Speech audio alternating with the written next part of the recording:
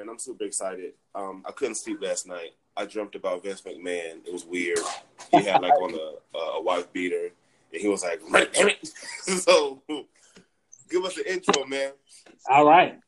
Well, ladies and gentlemen, boys and girls, children of all ages, and all of the congregants of the Squared Circle, welcome to the Preachers and Pinfalls podcast. So, let's kick it off. Dez, is there anything we need to talk about that happened outside of the ring?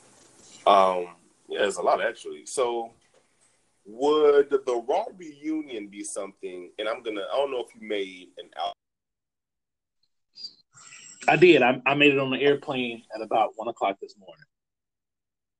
Look at that now. Is that on there? Yeah.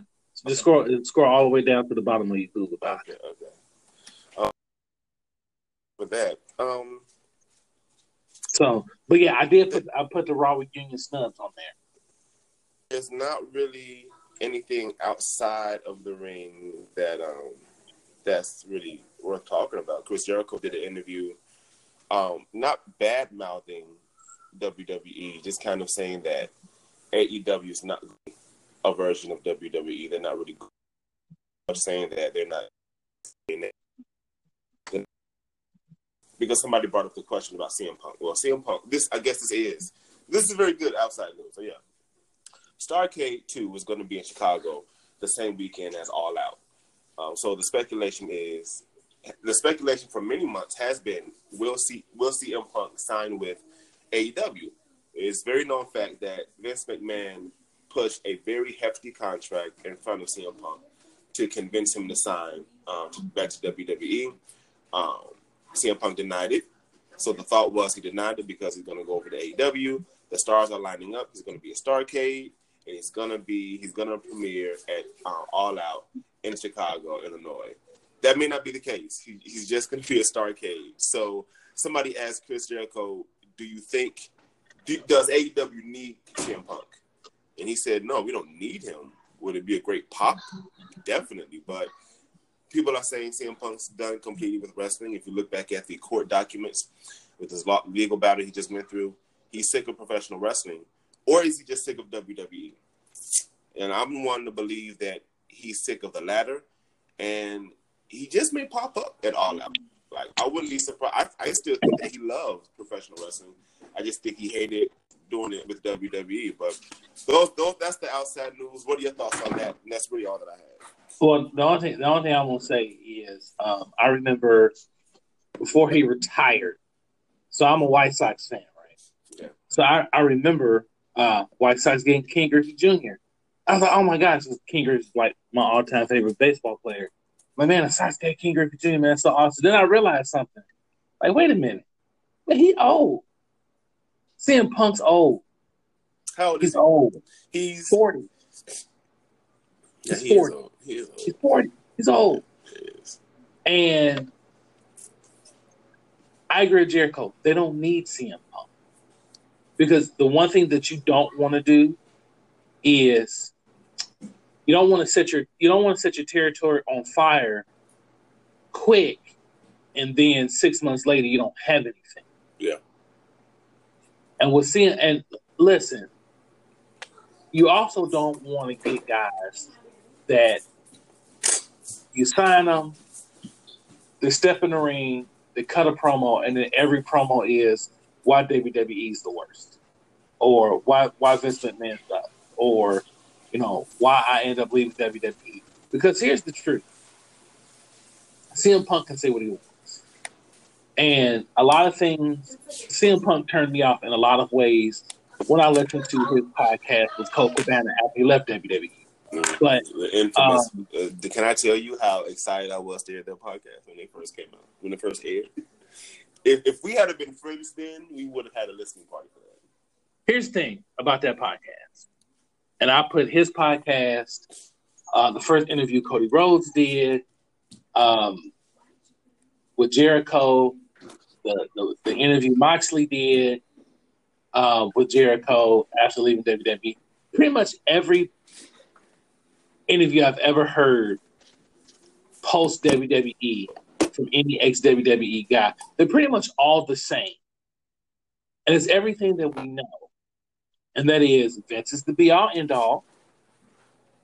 Their creative definitely needs some realignment, and Vince, if he sees you a certain way, he sees you a certain way, and you might not be able to break past that.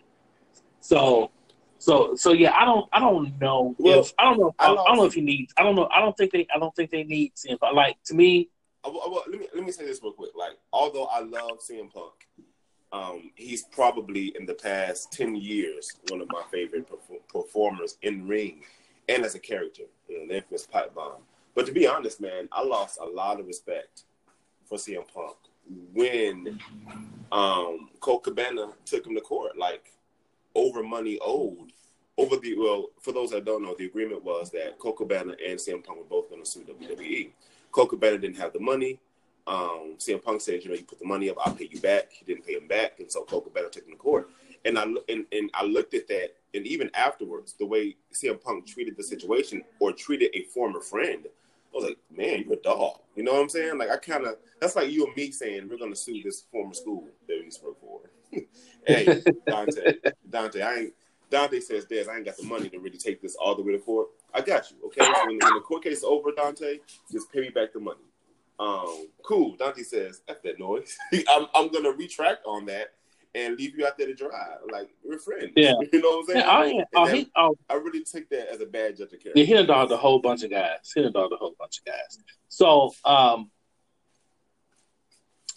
I put Raw Reunion snubs. I don't even really care.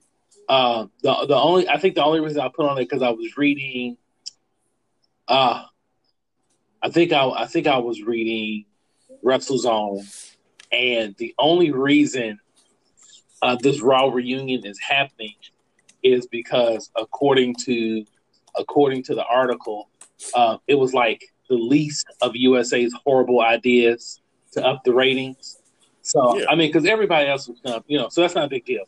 What do you think about Finn taking time off? About Cena?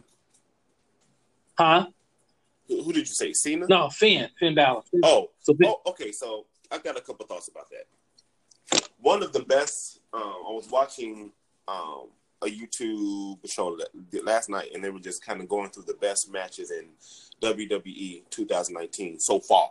The year's not over, but halfway through the year, so far. And one of those matches was the Money in the Bank match with Finn, with Randy, all those other guys.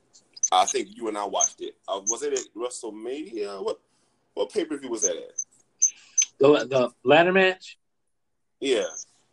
Was that the IC? Or was it Money in the Bank? I think it was Money in the Bank ladder match with like some really, really top performers. And Finn Balor took a beating to the ladder, right? There was one spot where Finn hit the ladder, bounced up, and came back down on the ladder. Yes. So he took a beating. Even after that, I noticed they gave him the IC title, and you didn't really see Finn doing a whole lot. I think they gave his body a break.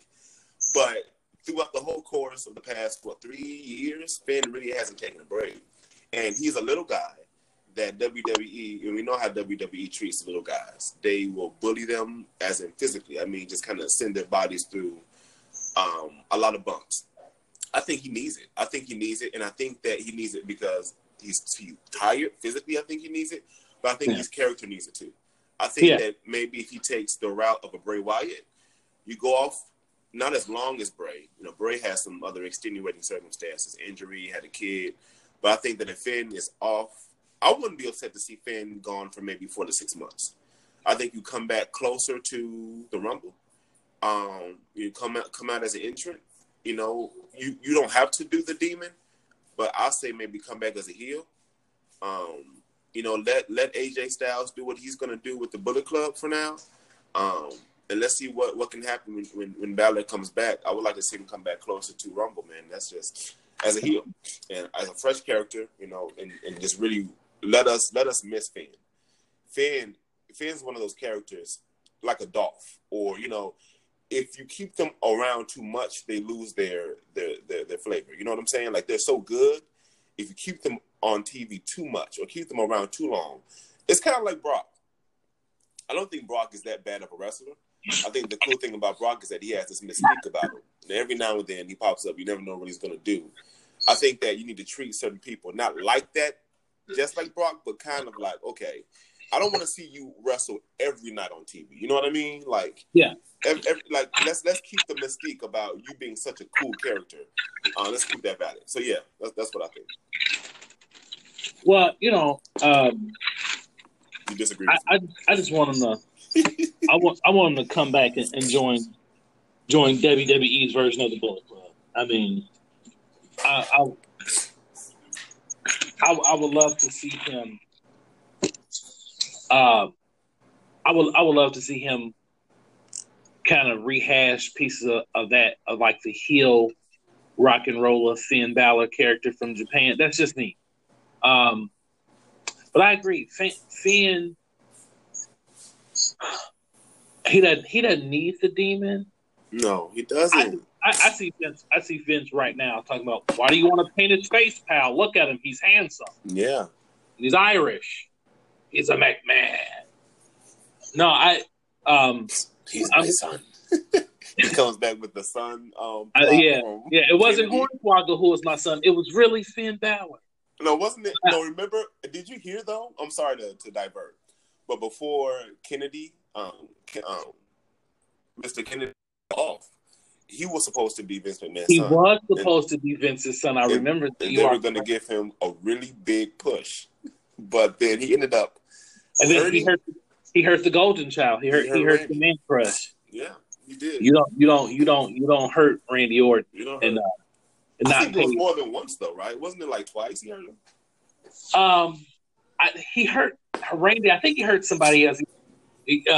Ken was a little sloppy in the ring, to say the least. Stiff, man. He's stiff. So, no, he is sloppy. There's a difference between stiff and sloppy. Okay. So, because you watch some Stone Cold matches, he was quite stiff. He got his stuff in, but he wasn't sloppy. Okay. I didn't mean to take off your point, man. I'm sorry. Go ahead. Oh, no. I don't know. I like Finn. I kind of got introduced to Finn when I first started watching New Japan again. Yeah.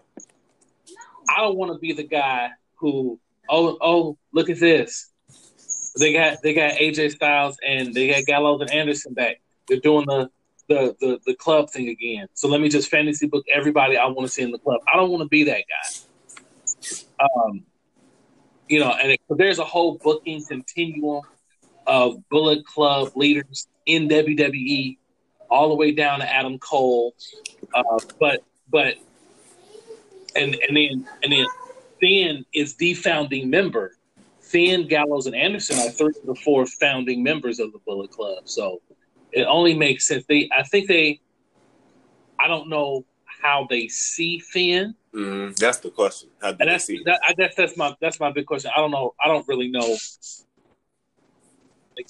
Let's move on to a couple of things, and then we can talk about these pay-per-view events.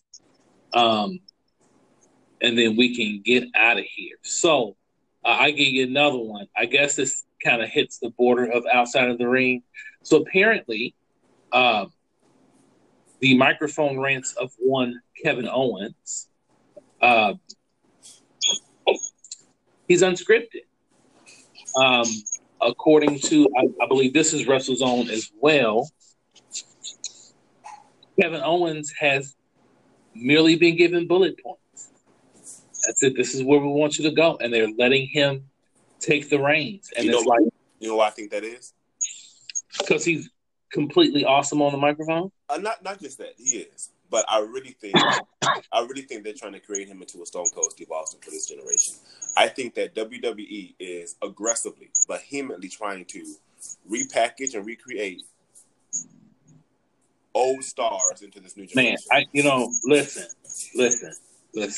I never would have guessed it. I'm joking because he uses the stunner. And I'm not mad about it. Listen, I've been watching wrestling for a really long time. Yeah. So this is nothing new under the sun. I mean, you know what made me really realize it? This whole angle with him and Shane McMahon. And Shane, yeah. I said, I see what they're doing. Like that, it was a moment when Kevin wasn't supposed to be. It was on SmackDown, I think, last week or this week. Owens wasn't supposed to be in the arena. He appears. He's behind Shane. He gives him a stunner. Then he rolls out the ring. I'm like, oh, they're making Vince McMahon and Stone Cold. You hinted at it before, but now it's overt. So here's my question to you. You can freestyle this. Okay. I'm not so much worried about KO kind of being a Stone Cold for the sake of having a meta conversation about pro wrestling, right? Mm-hmm. Kevin Owens works on so many levels. Like Steve Austin didn't necessarily look like every man. I mean, Stone Cold had a decent physique. He's about 6'3" and 250. He obviously knew his way around the gym. I mean, he wasn't, Ravishing Rick Rude, Ultimate Warrior for me. But what made him so believable as an everyman fighting against authority is, number one, his Texas accent, and number two, the things that he said.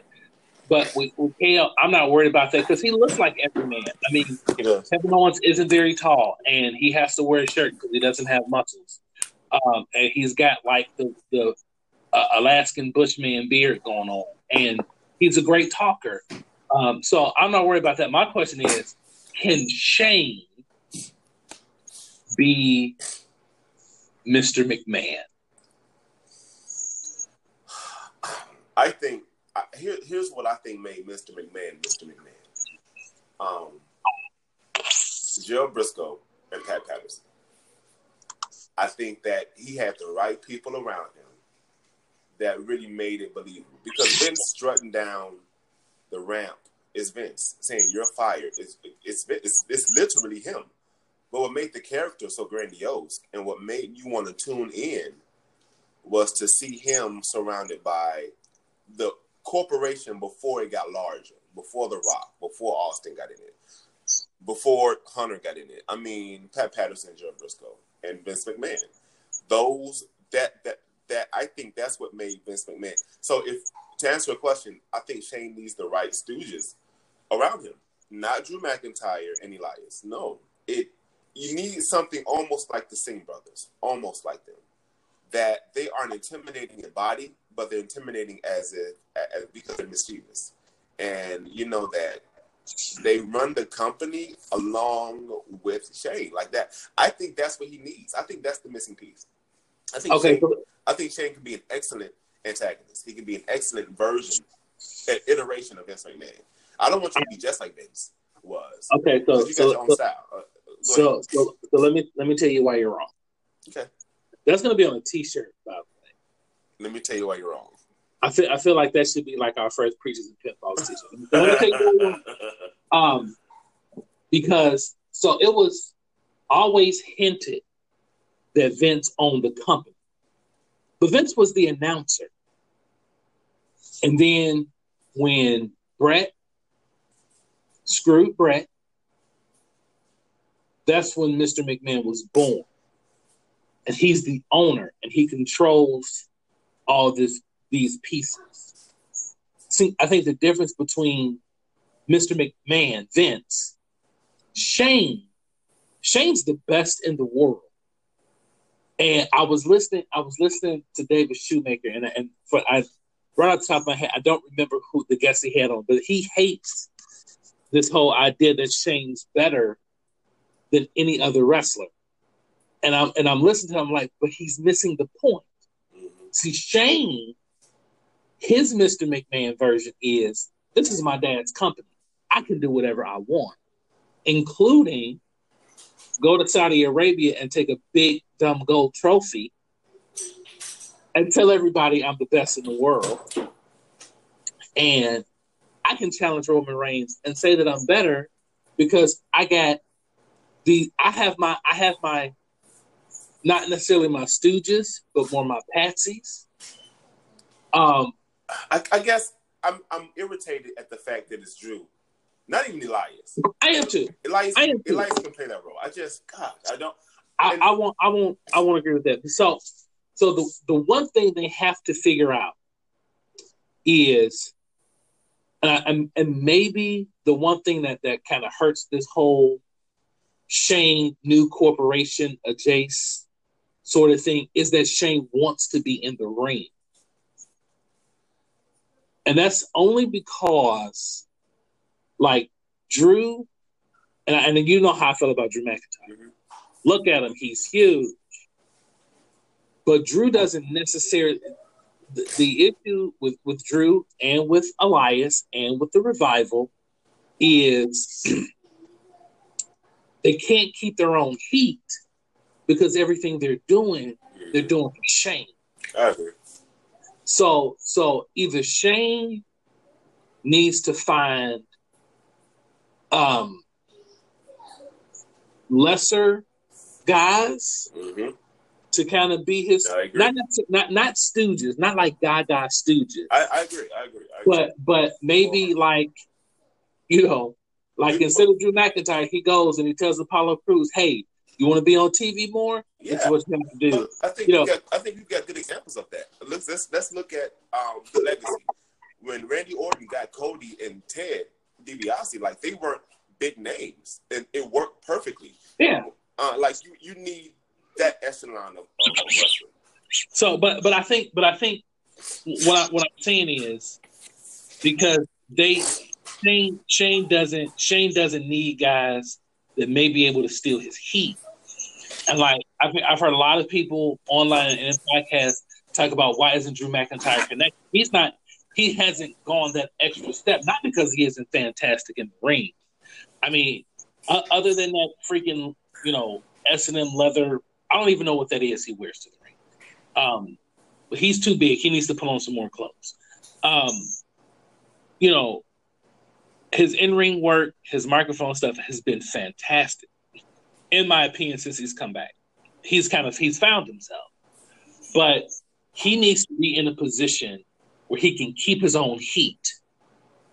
Because, like, when he goes to the ring and beats the crap out of Roman Reigns, and it's believable because he is as big as Roman Reigns, and everybody's booing, and then here comes Shane. Well, now Drew can't keep his heat. Mm-hmm. Now, I think they're in too deep. They can't change guys. No, they're in too deep. Yeah, they're in this thing too deep. But I think it might work better if Shane starts to back off the in-ring stuff just a little bit, and you can turn it if they can turn it to him being like, yeah, you know, now I'm the boss's son, and since I've proven to all of you that I'm the best in the world in the ring, now I'm just going to manipulate people and play with your lives. So, but I like it. I got to be honest. I did not think Shane could pull off being a heel this well. He ain't Stephanie. Because I'll fight you. I'll tell anybody. Stephanie got Vince's on-screen genes. That woman is great. Yeah, she is every bit as good as Vince as a heel. So let's get to these pay-per-views. And I don't know how many of them you watched or how much of any that you watched. Not a lot. Okay, so I've been. Let me confess something. I've been very disengaged with the product for the past couple of months, the past 2 months, and it's just been really stale. It's been really, and it has nothing to do with AEW. It's not like I've been on the AEW binge. Just the product of WWE has been very stale lately, and I think last week was the first time really sitting down and watching the product. So I wanted to confess that to the people. Okay, so as a preacher, I'll tell you why you're wrong again. And I'll admit, I still have maybe about 45 minutes of Extreme Rules left to watch. But I want to run down what I watched so far. Okay. And so let me start off by saying why you're wrong.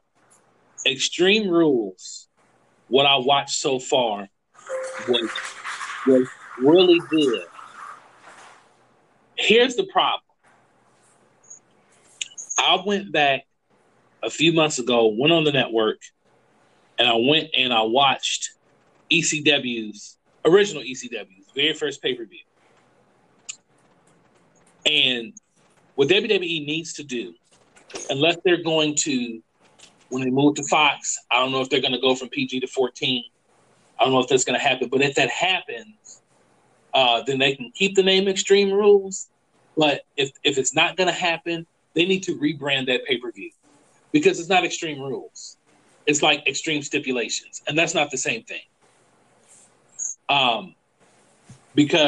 So I'll give you an example.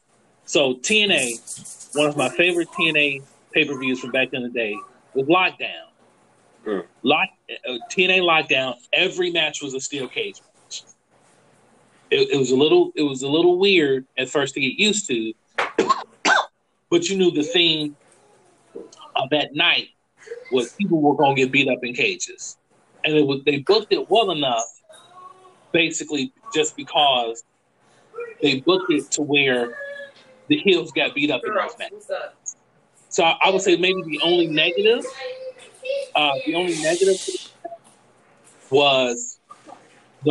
to Lockdown was like every match was almost the same because cage matches are designed for the heel to get beat up, which is why the whole Dolph asking for Kofi in a cage was stupid. But Extreme Rules was really good. I'll tell you, that tag match, first of all, I was surprised that Roman and Undertaker opened the show against Drew and Shane. That match was fantastic. I don't know who produced it. I don't know who helped put that match together. But somebody backstage was like, hey, this is what we're going to do. Taker, you're a legend. Everybody's here to see you. You jerk the curtain. You're going to get the crowd warm. You're going to play the hits. You're going to take 2 high spots. Roman's going to make the big monster Superman comeback, and we're going home. That match was as well put together as any, and like everybody was outstanding. Shane was outstanding. Roman was outstanding. Drew was outstanding. Taker was outstanding.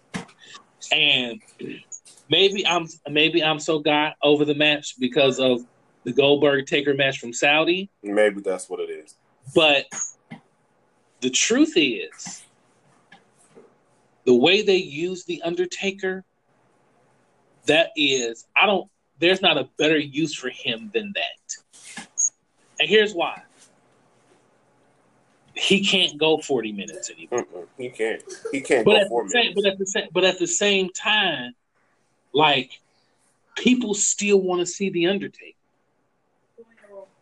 Like, listen, one of my favorite quotes from Tully Blanchard is from Tully Blanchard. He said on the Ric Flair and Four Horsemen DVD, he said it doesn't matter how much they love you.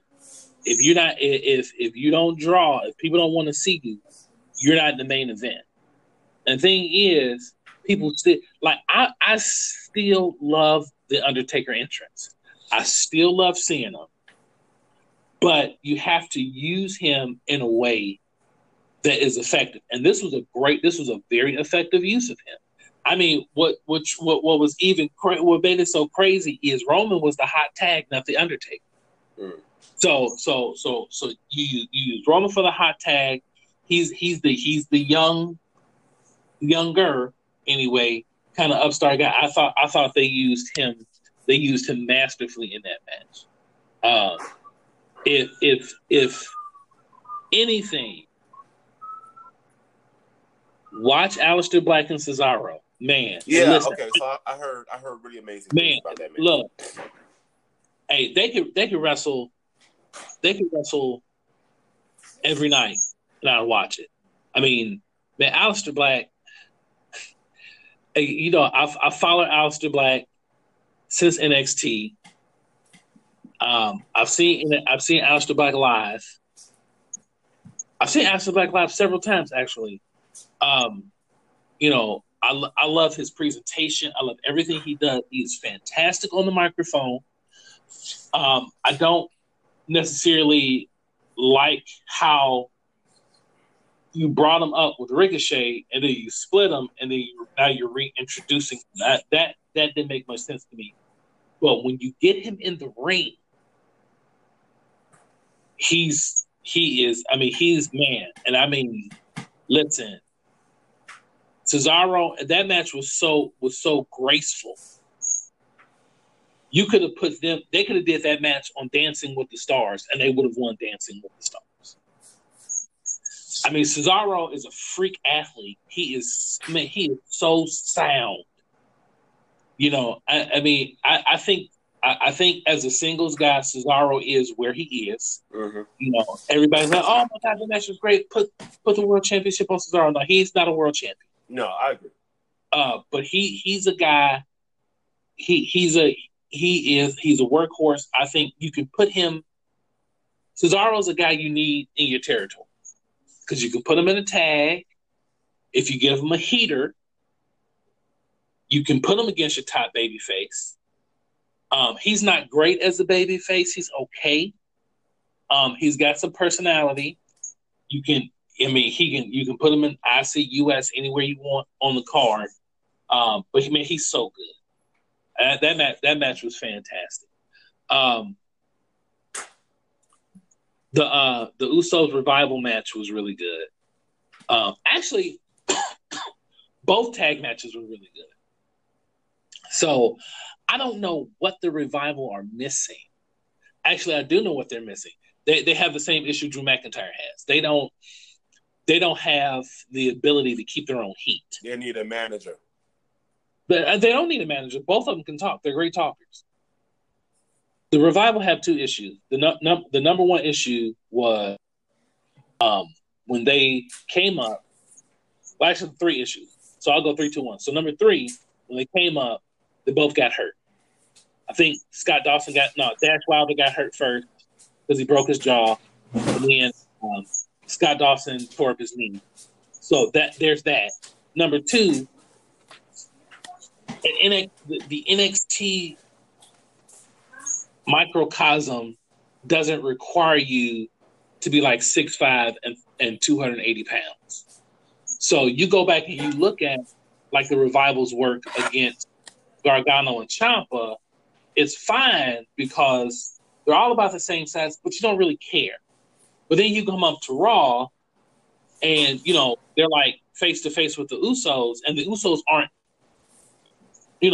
Randy Orton, Drew McIntyre large, but you're like, man, these guys are supposed to be, beating people up, but they're like 5'11". So I think there's that. But then number 1, because they're in this association with Shane, when they do dastardly things, they can't keep their heat. Their heat instantly goes back to Shane. Because if you notice,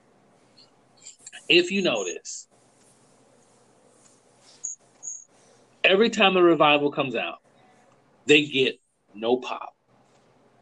They definitely don't get cheered, and they don't get booed. It's just like nothing. It reminds me of John Morrison when he was in WWE. Mm-hmm. I used to no pop. I watched him a couple times live, like at a venue, and his music hit, and like nobody did anything. But so they have to figure that out because the match was incredible. Their match with the Usos was incredible, and they are great in the ring. They understand like heel tag team wrestling 1-on-1, i.e. get the referee out of position so we can do bad things to the good guys. They get that.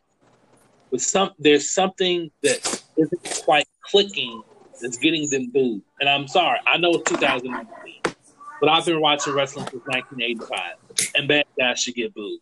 That triple threat match. So you do know that like they went full in on the New Day, and like now all the New Day have titles. Well, I think you predicted that. What you said you wanted, and it makes sense. But their match was really good. I actually kind of thought, because I'm here for heavy machinery.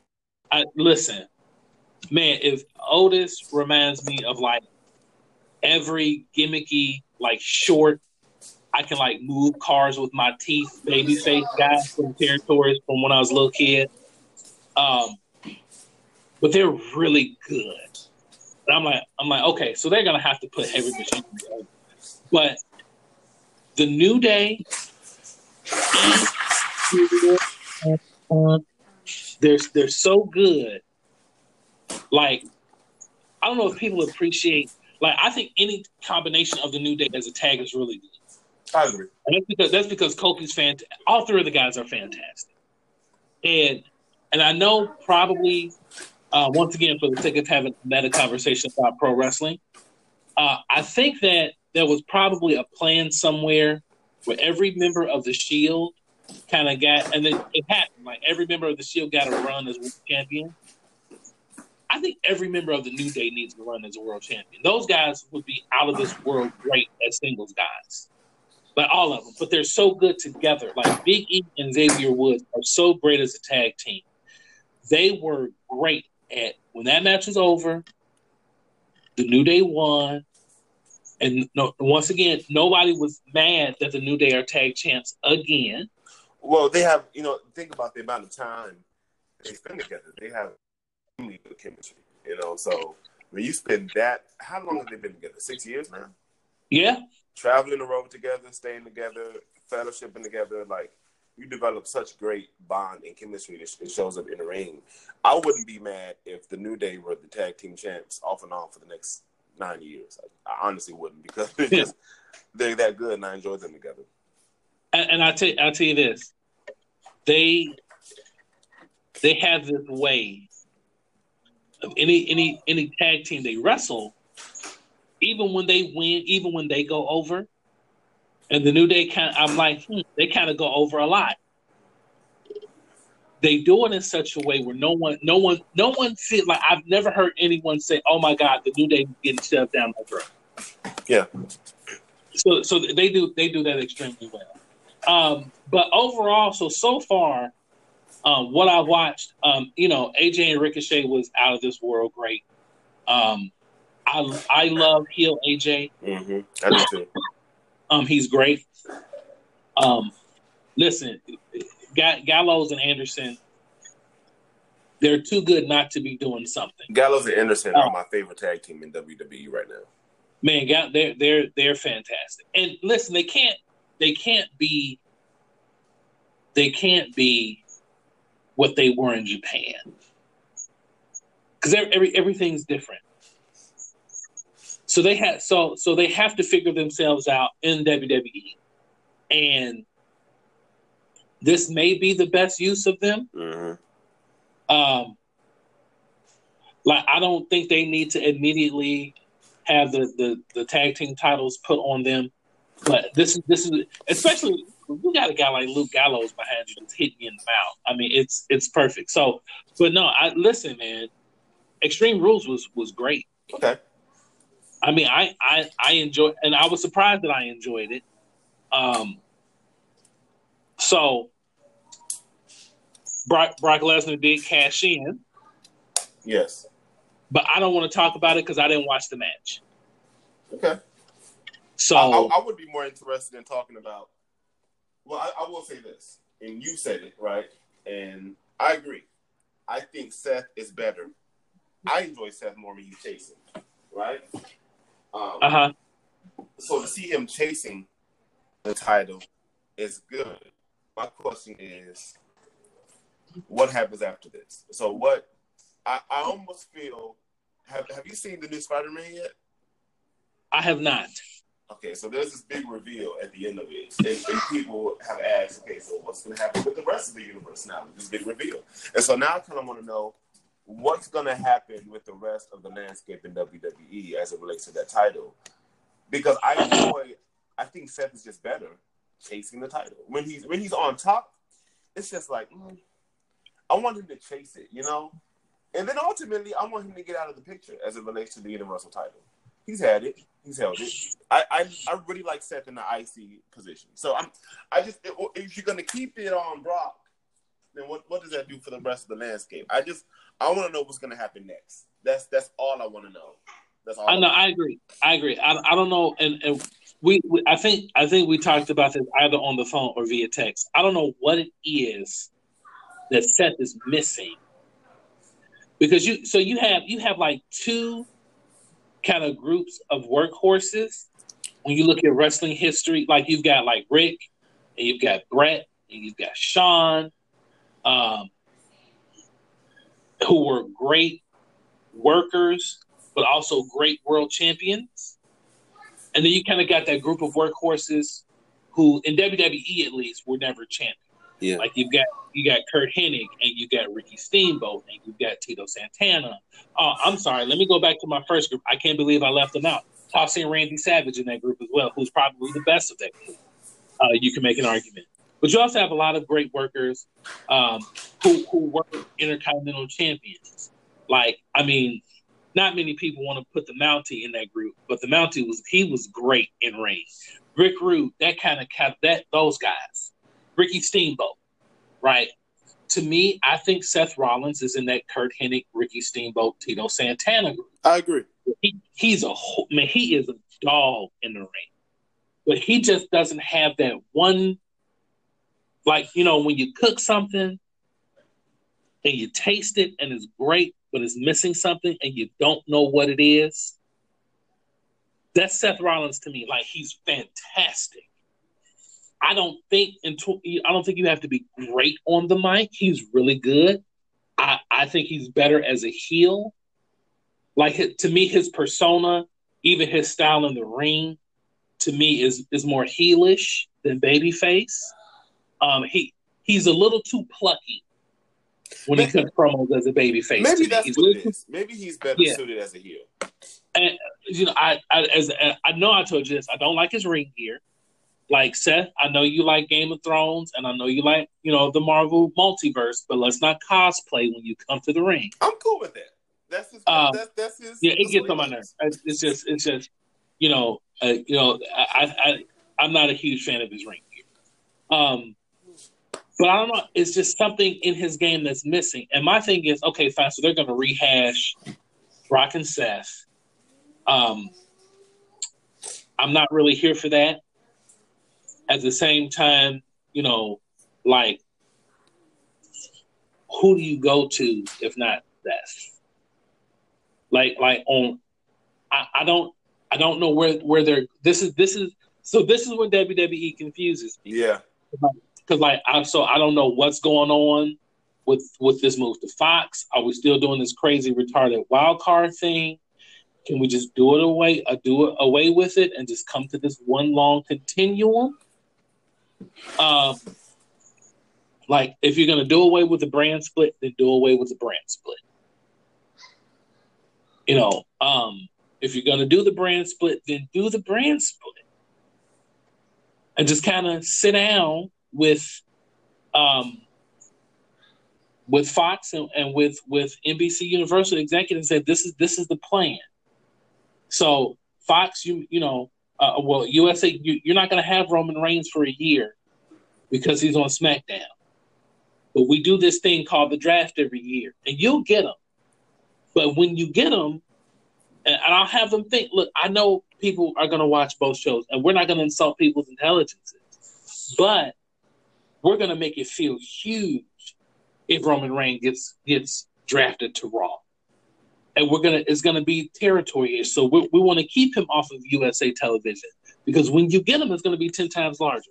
So I don't know what's going to happen. So I don't know, so I said all that to say I don't really know, with Brock as champion.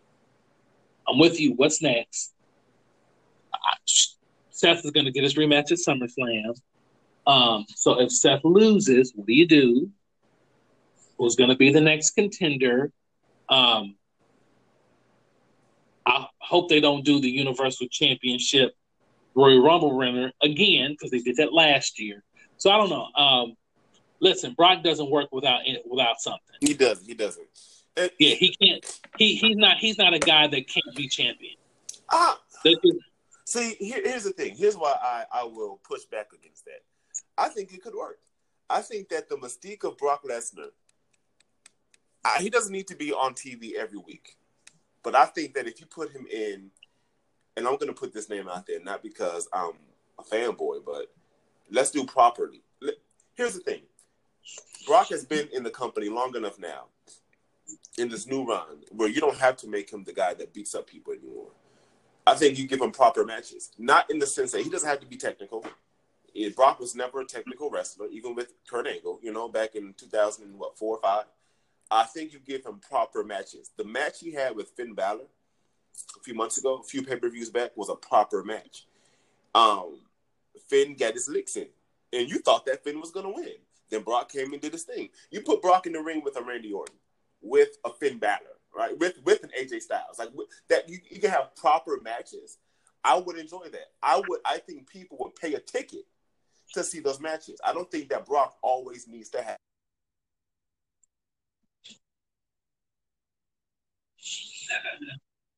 where other people can be the champion, but you have Brock be the draw. And I think you put him in the right matches with the right people, people will pay to see that.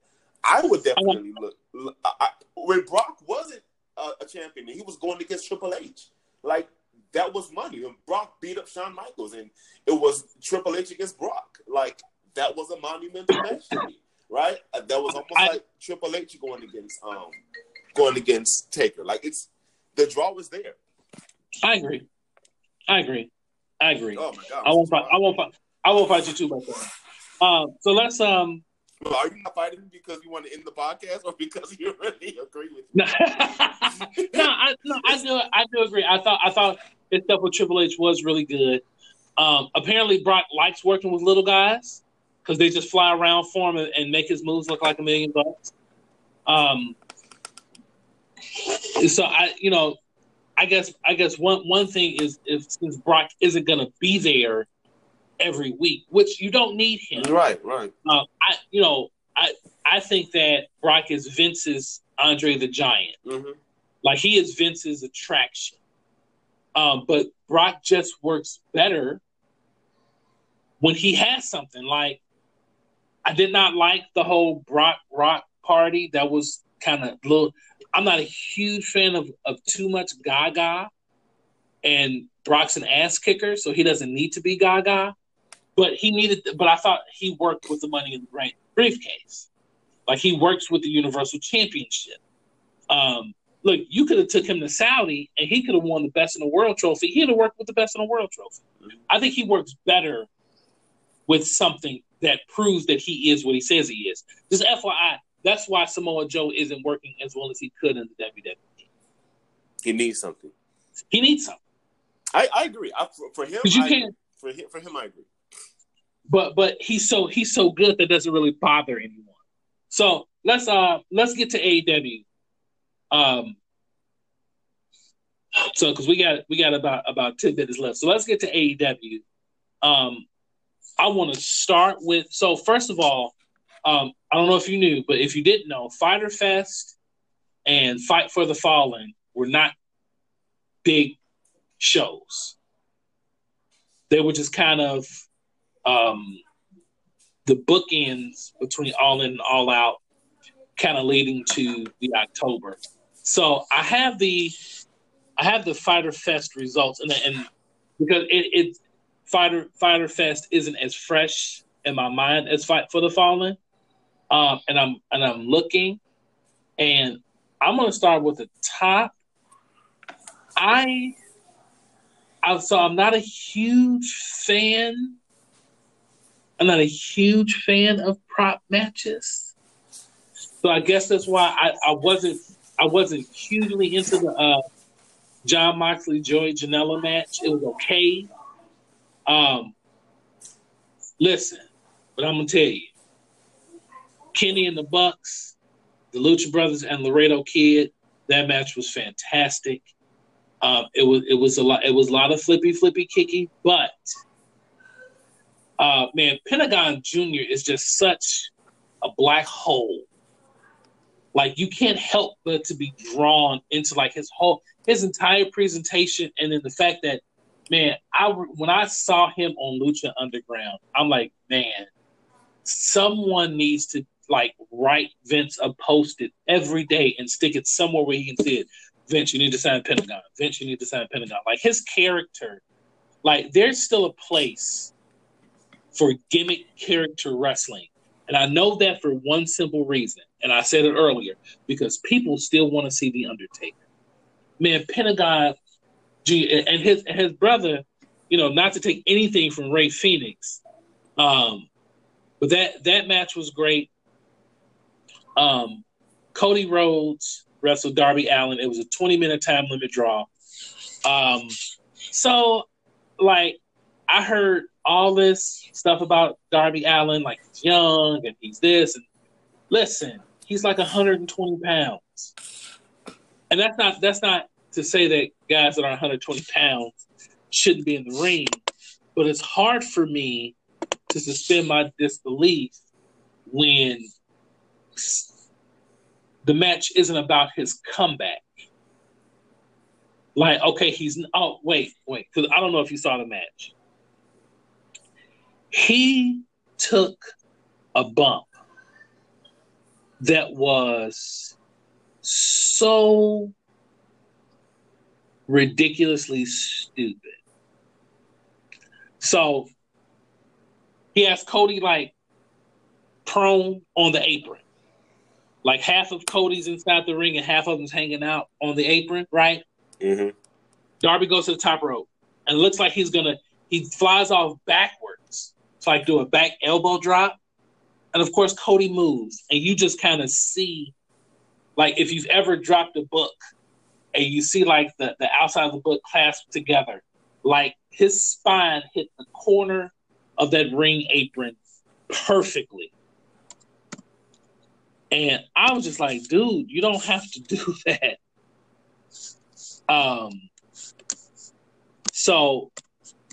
But it was some stuff I liked, some stuff I didn't. I'm like I said, I'm not I'm not a huge fan of.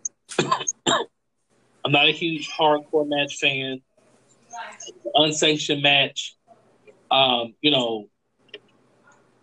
still trying to figure out, and I don't know if you've heard anything about it. I'm still trying to figure out why everyone's so into Joey Janela.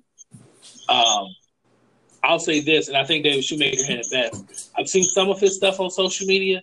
So he's supposed to be like this bad boy, this tough guy. No, he's a troll. Like Joey Janela's an internet troll, but that would be a great character because no one's like the internet troll guy.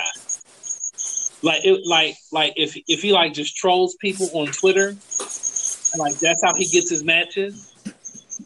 Like Adam Page says, I can't believe you put this like Photoshop picture of my mom on the internet, Joey Janela, you troll. Sure, I'll fight you. Like that should be his thing, and I think that will work. So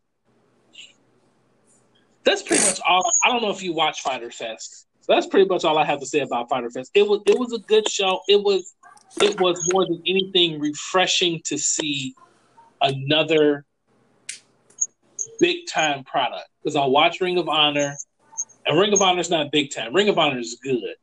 Ring of Honor has been pillaged the last 5 years. Like half of Ring of Honor's roster is working in WWE now. Mm-hmm. So they need to actually they need to refresh talent. It's not that New Japan is big time, but New Japan's space is unique. You know what I think Ring of Honor should do? What? I think, and this might be in the works. I've heard something like this. But I think Ring of Honor should make a deal with WWE, and I think they need to merge. You keep Ring of Honor its own separate entity. You almost follow what they tried to do with ECW when WWE had ECW. Almost. You kind of make it like an antagonist. You kind of know what I mean? Yeah. Like, yeah. I think that if you do that right, that will definitely benefit Ring of Honor financially.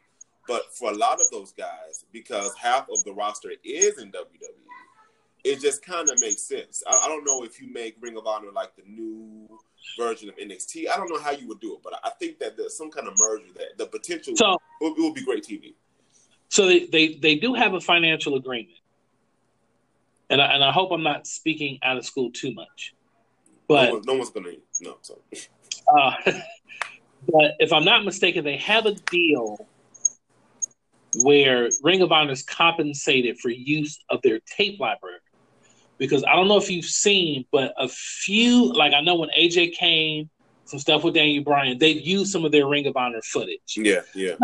I don't think they'll do that with WWE. But they have a really financially good deal with CMLL, New Japan, and I think What Culture Pro Wrestler, I think it's now Rev Pro Wrestling in Britain, where they kind of exchange talent. Like Ring of Honor co-brands a lot of shows in America with New Japan. Okay. I think the issue is, New Japan, I think Ring of Honor owns such a good space because although they're not like the official sort of feeder to WWE, you turn on television, and if you know you're wrestling, like the guy who just lost the Universal title, he wrestled in Ring of Honor. The guy who just lost the tag title with his tag team partner Rowan wrestled in Ring of Honor.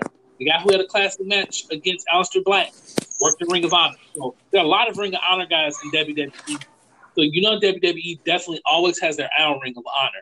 So it's kind of like if I'm young and I'm trying to get booked, my first goal, if my goal is to main event WrestleMania, like my step one should be trying to work in ROH. Because if I work in ROH, I know WWE people are seeing. Right.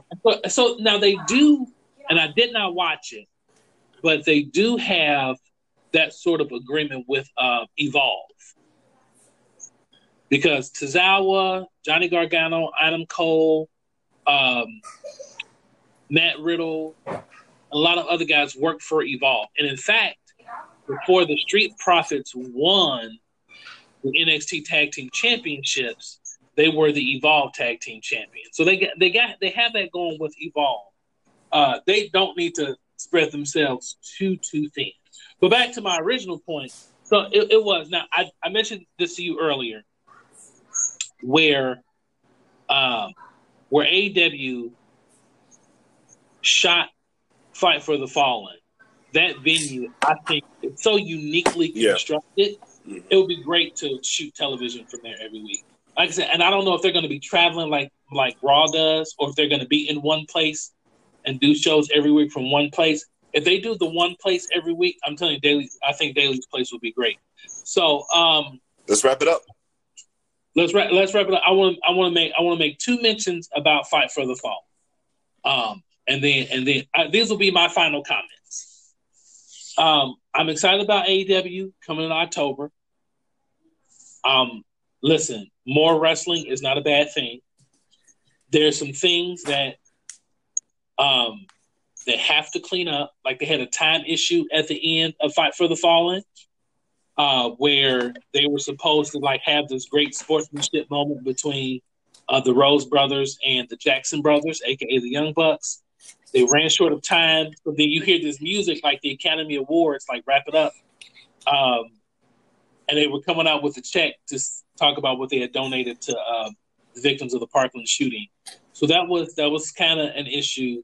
They need to clean up some of the indie stuff, like that. The 6-man tag was really good at Fyter Fest, but that whole Street Fighter Hadouken thing that they did with the Hadouken.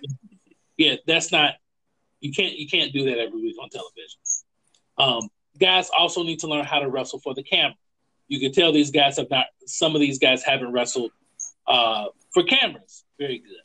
I like the fact that it seems that AEW is going to have variety, and I'm interested to see what their pay-per-views and their weekly show looks like outside of the sphere of these pay-per-views, just because I want to see what it looks like with fewer multi-person matches, because they have a lot of multi-person matches to get to expose the crowd to their talent.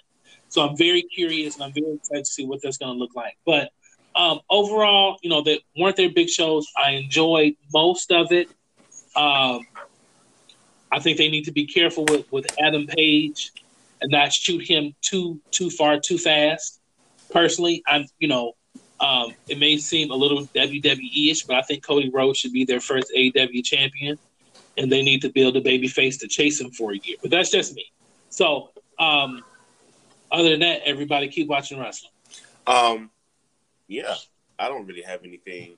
I will just tag on to what you said. I think AEW is trending good. I think they've got a lot of things they got to polish and clean up first for TV, kind of just readjusting the way. It's a lot of indie guys, right? And you can't have that indie mindset when you move over to weekly TV. Even with their announcers, I'm excited to see how they're going to change that up for weekly broadcasting as well. But listen, we want to respect time. Take us out of here, Dante. All right. Well, you can find me not only here on Preachers and Pinfalls. You can also find me on the Triple Option Podcast for all you college football fans. And I also write for SaturdayBlitz.com. You can find me there. You can find us on Facebook at Preachers and Pinfalls. And if all minds are clear, all of you congregants of the Camel Clutch and lay people of the Leg Lock, that is the benediction, and we will see you next time.